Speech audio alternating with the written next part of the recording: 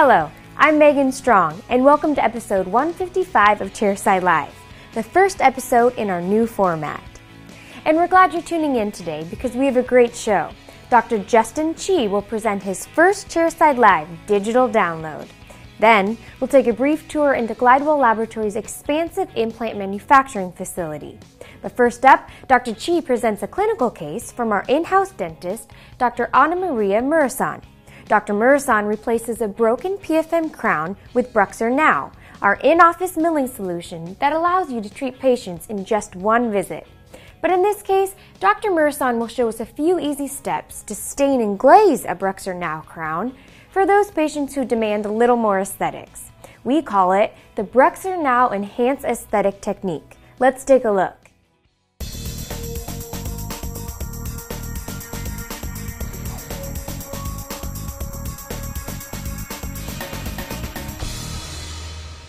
The case we will review today is the replacement of a failing PFM restoration with a Bruxer Now Chairside monolithic zirconia material.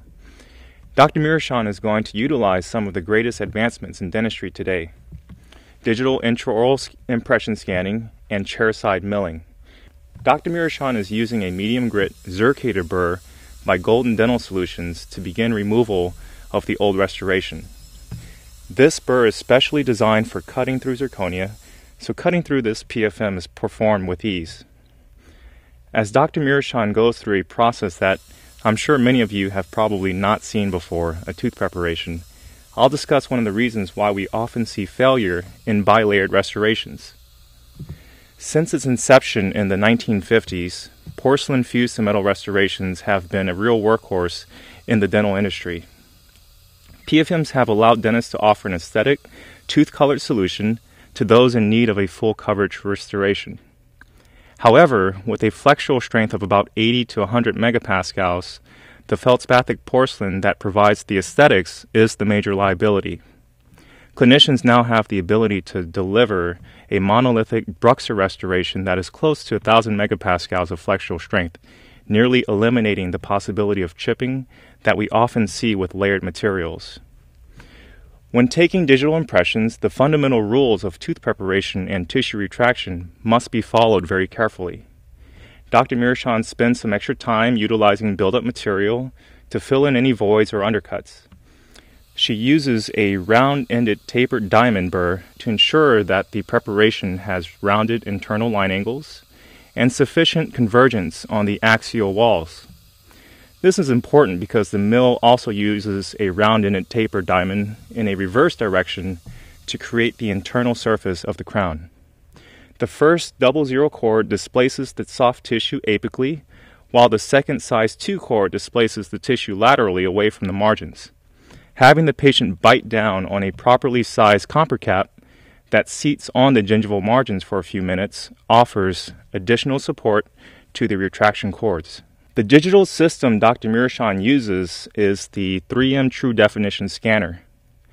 A fine mist of contrast agent is lightly applied to the prepared area, and it is only necessary to scan the prep and the teeth adjacent to the prep. With most systems, there will be 3 sets of scans: the prep, opposing, and the bite. Here with the preparation scans, Dr. Murasan takes occlusal positions along with rotating the camera to the buccal and to the lingual to ensure that all of the required data is acquired. Once the prep is scanned in, the second set of scans are the opposing.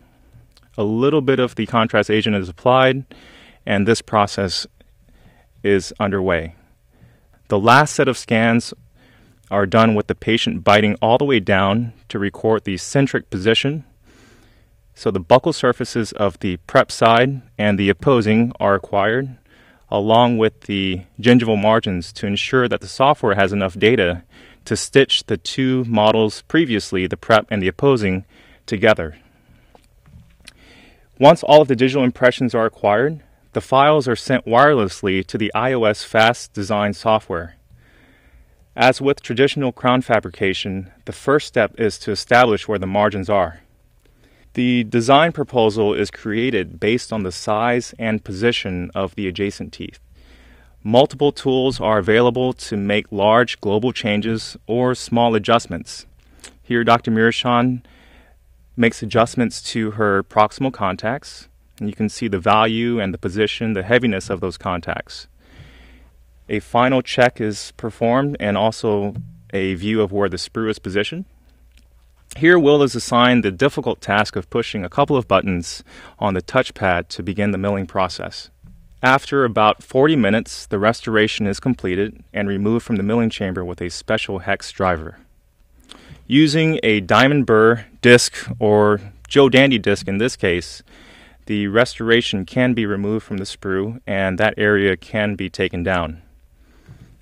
Here's the restoration seated in the patient's mouth with just a little bit of a diamond polishing paste applied to it.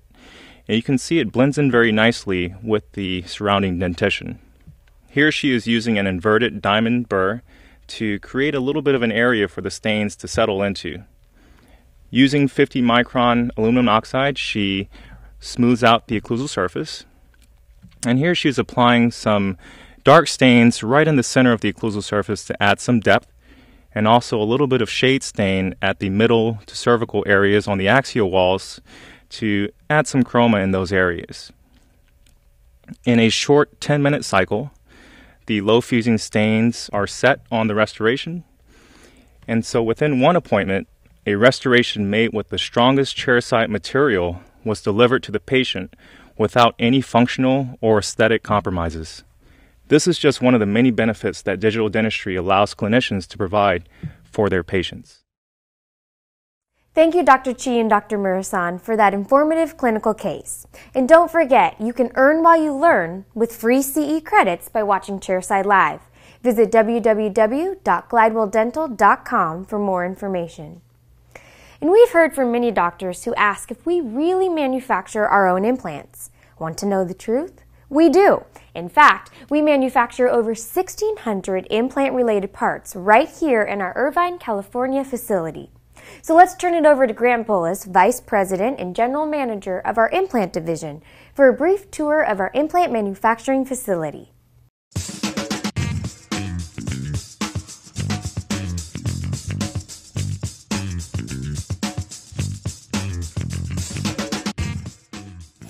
Thanks, Megan. One of the questions we get a lot is, where are your implant parts manufactured? And the answer is right here in Irvine, California. We have about a 10,000 square foot facility, and we manufacture everything from our scanning abutments, our implant systems, our parts, our prosthetics. We make nearly 2 million parts a year for 31 different platforms, 9 different implant systems, plus 3 of our own. So we're in our facility here. We have 20 screw machines and a couple of high-precision 5-axis mills. And we make everything from abutment screws to scanning abutments to multi-unit abutments. From the simplest part to the most complex implant components, all of them are done right here inside this facility. Besides the machining and the manufacturing of the components, we do our own packaging in-house as well. We do our own anodizing and color coding. We do our own surface texturing of the implants. We do our own packaging for private label and for in-house. And we do our own sterile product manufacturing. All of our sterile product manufacturing is actually done over here in our clean room. It's an ISO Class 7 clean room, and we manufacture our implants, our healing abutments, anything that's packaged sterile and has to have a high degree of cleanliness gets packaged in our clean room. So to verify our products are within specifications, we use the latest automated inspection programs and equipment. What we're looking at here is a screw for an abutment, and we're looking at, on the right-hand side, you'll see the tolerance band and where the part is within tolerance. And on the left-hand side, you'll see the actual dimensions of the part. The engineers at the product development team here at Glidewell design and maintain the specifications for all the components we produce, from abutment screws to implants. It all starts here in the engineering team. So thanks for joining us on this brief tour of implant manufacturing. We hope you enjoyed your little peek behind the scenes. And back to you, Megan. Well, that about wraps it up for this week's episode of Chairside Live. On behalf of everyone here at Glidewell Laboratories, we thank you for watching and hope you'll come back next week for more clinical content. Well, that wraps it up. Now I'm all mixed up. And we've heard from many doctors who ask if we really manufacture our implants. I feel like I'm going to burp. I'm sorry. Stop moving around, Andrew. Sorry. It's okay. He's back there dancing. La cucaracha, la cucaracha.